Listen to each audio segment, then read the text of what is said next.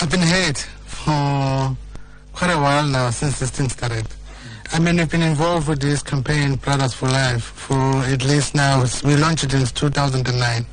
The reason for that was to say, let's stand up as men, and then let's show respect to the women that we live with and the women and our children. And let's treat them as partners. Right. But then gender-based violence shows that 1 in 5 women have experienced physical violence by a partner, so I don't think you've really achieved your objectives.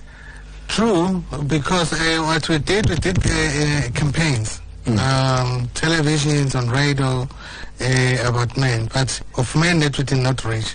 Those side of men that we did not reach, the one who live in the rural areas. And specifically from the men that we've spoken to on the streets of Durban, they say, no, we're not like that. We don't do things like that. No, we'd never hit a woman. We'd never rape a woman. But other men would. So my question to you is, a man who allows his fellow man to do this, are they also labeled as men are trash? Because they, according to the argument, they're enabling other men to go about perpetuating this kind of violence against women.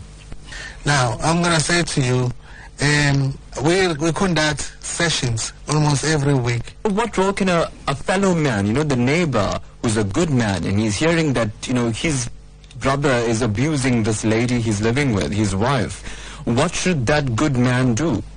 Okay, so that's an ideal situation that we wish to be happening. But people are ignoring those things. I mean, the neighbors ignoring the noise. So I'd rather go to the police and tell the police that. Treat them as human, not as women. I mean, how powerful is a statement like that? It's really powerful, because now it makes you think as a man that I'm living with a partner rather than treating someone as called a woman.